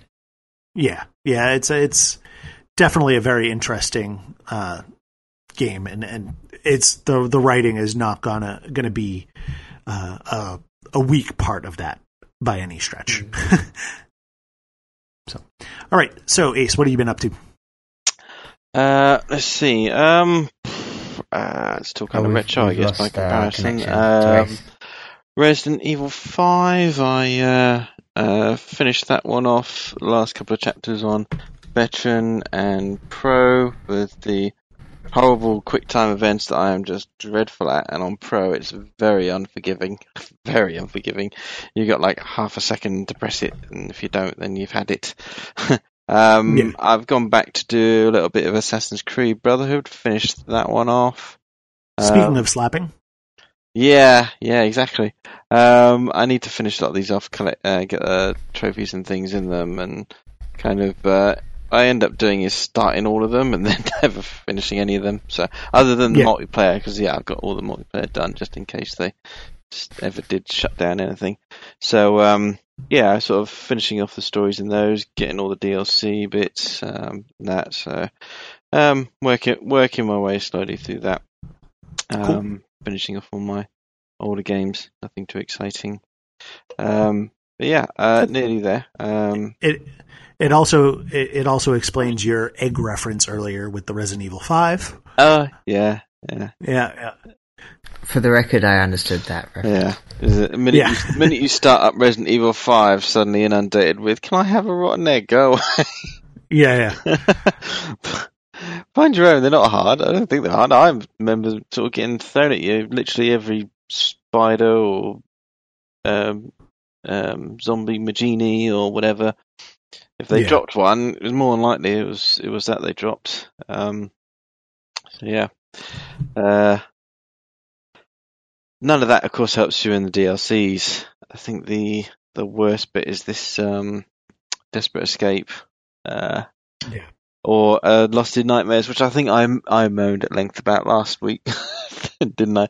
So I won't go back down there again. But this week, desperately trying to escape all the trophies for this one, and deciding whether or not to be mad and do it again for PS4, just so that I've got it on my trophy thing. As I did enjoy it. It's just a few bits that are irritating, but most of the game's solid. Really, really enjoy a good old bit of Resident.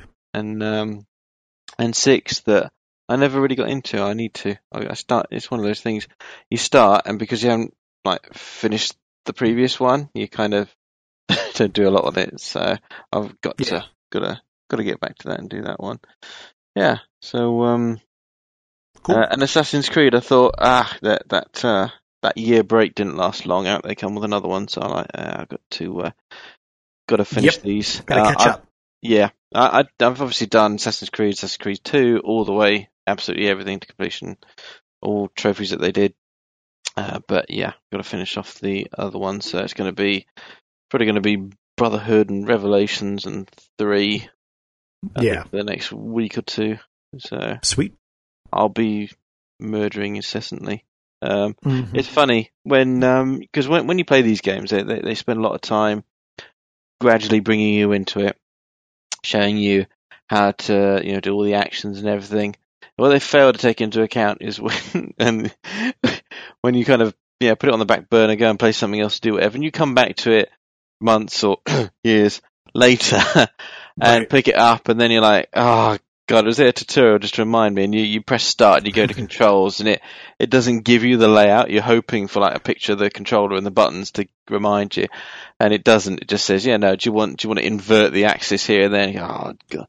So then previously on Assassin's Creed. Yeah, and then you're there getting just beaten and stabbed, and you're like, what have I got to counter? Then you're like, do you hold the the left trigger or the left button, or the right trigger, the right button? Hang on, which one of these is it to target the guy? Right, okay, then untarget.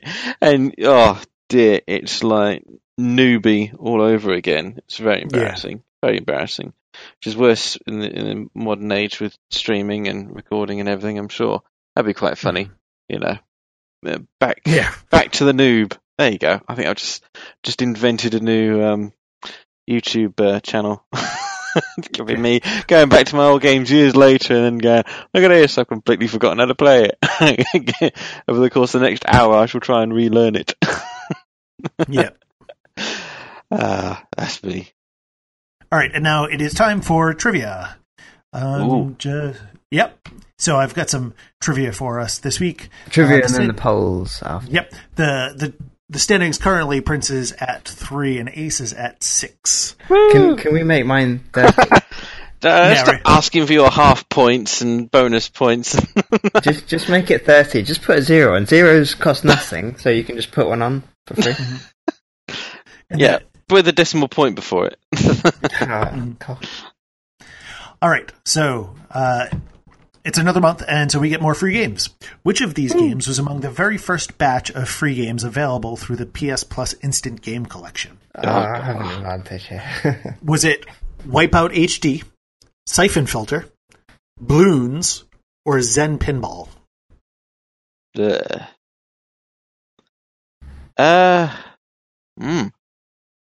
Right? Actually, that's tough. Yeah. Did you say Bloons? Yeah, I thought you didn't said Bloons. say Bloons. Is that a made-up game? No, that's a very real game. Okay. It's quite enough to choose from. He doesn't need to make It's some. It's got thousands to choose from. It's a tower defense game. Oh, right, okay. Made up Bloons. Is it a PS Plus game?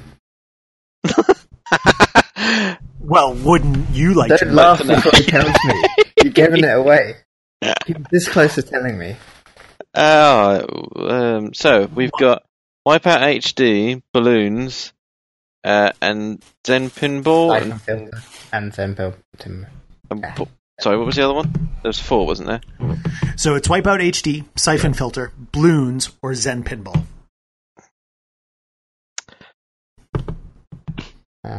It's difficult. It can't be. Oh, I don't. This is too difficult. Ace, go first. You always make me go first. I'm pretty sure I would have known if it was Wipeout HD. I'm kind of a bit of a. I quite like Wipeout. Siphon Filter, I don't think so, because that was quite a big game, and I don't think they kind of started off with big games. So I'm kind of leaning more towards Pinball, and I've forgotten again the 4th one. What was that one? Bloons. Oh yeah, that just sounds weird. I suppose it could have been Bloons, couldn't it? I don't know. Tower defense or a pinball game? I'm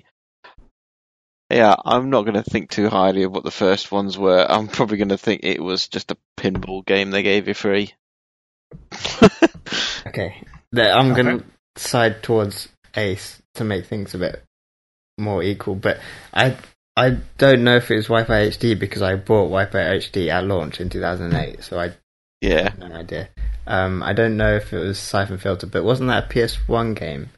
But then again, I suppose they did give PS1 games back in those days. But that's why I'm going to lean with the last option.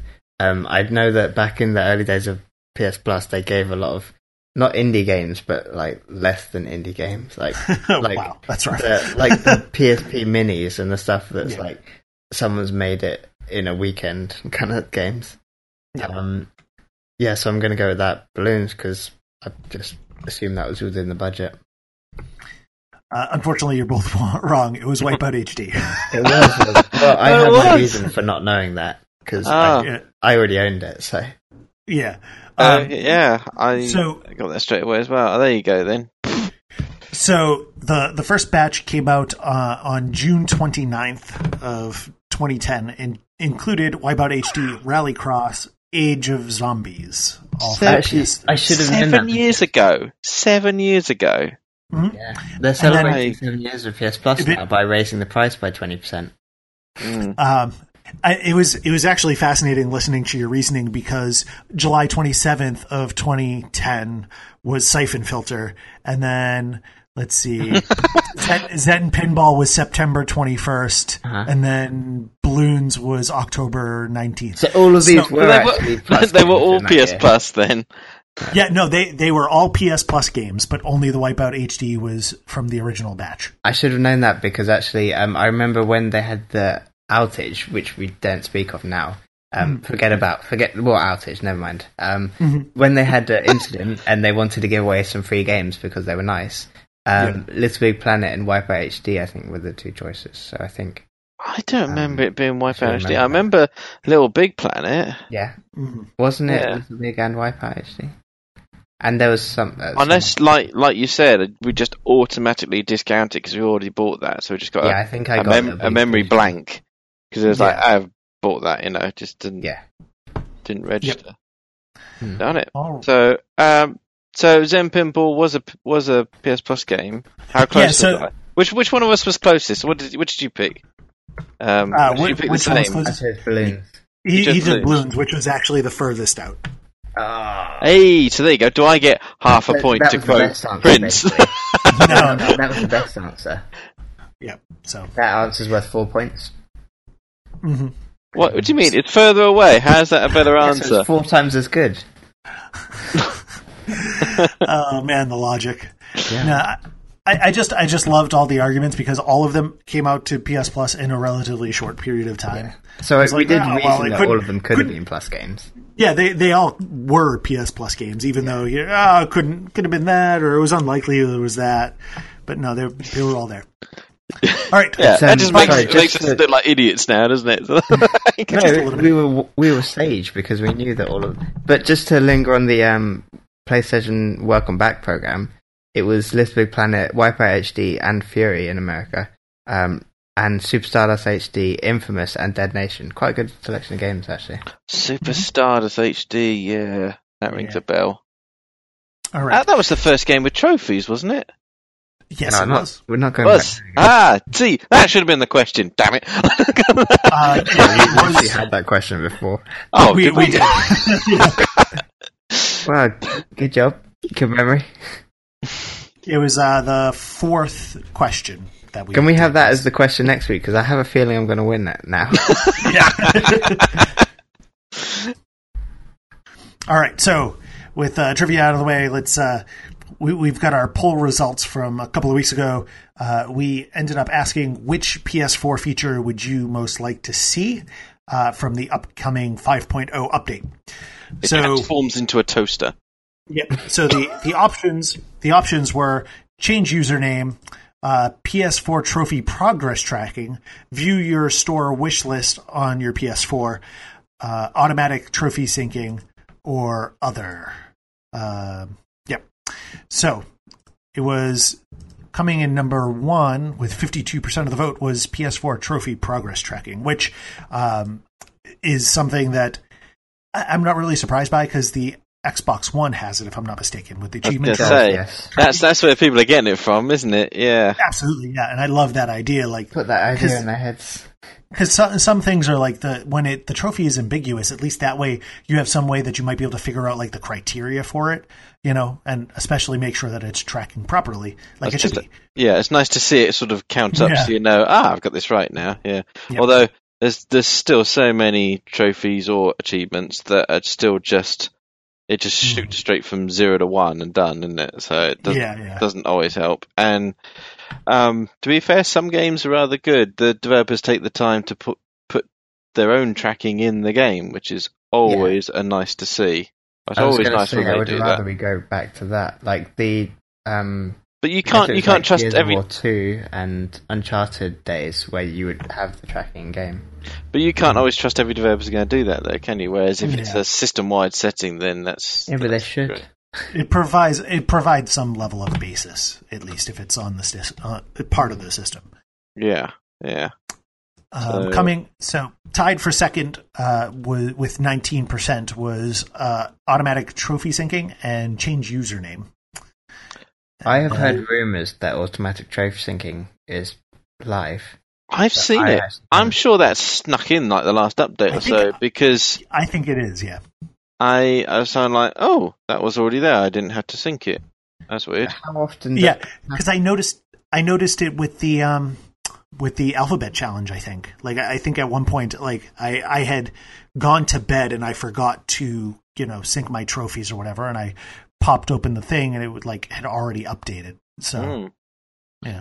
Which is good in a way, but then also bad in another, isn't it? Because some people sort of protected themselves from, if they accidentally went into a bad lobby and someone else triggered a load of trophies, then they could just quit, clear their account on their PlayStation, create it again, resync down from the cloud, and none of that happened, and avoid, messing up your profile. You're talking about a 1 in a million situation. Yeah, just a little bit. Not that. No, I mean, do you think GTA and Call of Duty and that it's happened to people, and they've been glad to be able to avoid, permanent, not through their own fault. Yeah, permanent repercussions that not through their fault. That is. I'm scared to play either of those games. I've got World of War. Then World just of War. don't play It's those still games. in the box. I don't dare play it. Have a little foresight and just don't play those games. Well, yeah. And then finally, rounding out the bottom, view your store wish list on your PS4 and other were 5%, but we did not really get so much clarification on what people meant by other. So even though I voted for view store wish list on your PS4, the reason being, because I've recently discovered that if you look at your wish list on the mobile app, you get, when you've got pre-orders in your wish list, you get told how many days it is until it releases, which I think is fantastic, because that actually doesn't happen on the web version. Yeah. So for one, the web version needs update, but two, if that happened on the console, then you could have, like, say you've got Batman season, Telltale, you've got Uncharted Lost Legacy, Life is Strange, Agents of Mayhem, like all these games coming up, and you want to know which one's first and how long they are until they come out. But you should have that on your console, you know? Agreed. Yeah, that would be good. But now I've just planted the idea of something that we're not getting, so enjoy. Yeah, that's true. So they're always doing store updates. It could happen, couldn't it? Yeah, it's possible. I mean, it's the part that should get updated most frequently because it's the part that makes the most money. You know? Yeah, I mean, anything that allows you to keep a close eye on and jump into and buy things and maximize sales or sales of sales, then I'm sure they would get around to that. I mean, it's just one of those things that, like, if there's any reason why this stuff doesn't get updated as frequently as it should, it's because it's really hard to track the sales you're not making. So, anyways, so we did get a couple of comments. So Teresia said the feature I'd like to see most is the ability to buy games through the PSN for other players as gifts.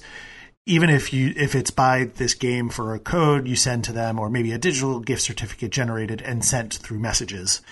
Other features would include viewing store wish list and those of friends, or maybe just those who you shared the true name with, and then and the ability to purchase games you have added to your library through Plus for when your subscription expires. So there's two in there. The one being the giftable games, like on Steam, which although that has been getting a bit of an unwind lately, I hear. And the other being the ability to permanently buy PlayStation Plus games, so that when your sub runs out, you don't need to sub again or buy full price. I guess that's another one from Microsoft, isn't it? Because they did this Game Pass thing, isn't it, where you get access to games, but then you can also choose to buy them, can't you? So when you use your Game Pass, so it's another. I think the idea has been lingering ever since people realised on PlayStation Plus you've got, say, a month of Plus, but then the sale comes on during that month, then you can't buy it. Right. So exactly. I have a question, because since it started, I've had it and I've never missed a month or thought about stopping it, although with the current price hikes. But if you maybe a payment didn't go through, paying it by credit card and it went wrong one month, or you just forgot to, pay it if you were buying it individually or whatever. If you lose your Plus and go back down to a normal account, but then you repay it again and come back on, do you still have access to all the games that you had before? Or no, it resets you back to the start. Yeah, no, everything reactivates if you do that. Everything reactivates. Okay, good. So you don't lose that. So that is definitely I don't want to say an advantage, but that is a thing. You don't lose that stuff if you lapse your subscription. And then there was one other comment that I thought was particularly important. Hyed said, "Sorry, I'm confused. Help a brother out. Because I've been telling people that you can subscribe on the website and it'll tell you when an episode goes live, and it turns out that I don't think that's actually true anymore. It was there. I do remember it was there, but for some reason it's gone. It's gone? I'm sorry I've been lying to you. So yeah, we try to keep it weekly. You can subscribe all over the place. If you subscribe on YouTube, obviously that'll pop up because we do post that to YouTube. There is on the podcast feed on the site on the right side, it gives you the iTunes link, and it gives you an RSS feed, so you can use that on whatever feed thing you want to use it on. And then obviously we've got the Google Play that you can do it that way too. So you can use any of those methods. It's going to be the easiest. Obviously, like I said, we try to keep it weekly. We've had a little bit of an issue with it lately, but it should generally go up Wednesday or Thursday each week. So at least that way you can have it in your head, when you pop onto the site, you can check it out. I think you can. So you go to True Trophies, you pick the most recent podcast episode, and then after you've done reading Brandon's wonderful intro and a poll if there's one there, and you've listened to the embedded podcast, just underneath that, before the comments, they've got these wonderful little tags. They usually say like podcast, PlayStation VR, PlayStation 4. You click on the podcast one, then you get a list of all the podcasts in nice organised list there. He's found and then on the right-hand side, it says category news subscriptions, and you just click on the link there to subscribe, and then you'll get a alert. Well, depending on what your site settings are, hopefully get an alert either via email or in your instant messages to say a podcast item has been posted. As long as you remember the tab it podcast, which we have been doing, I think, and it looks like we've retroactively gone back and done all the old ones, although some of them say site news when it used to be that. But yeah, that's how you do it on the site. All right. Well, at least that, because I was having trouble finding that. So yeah, that's it. He's found it in one.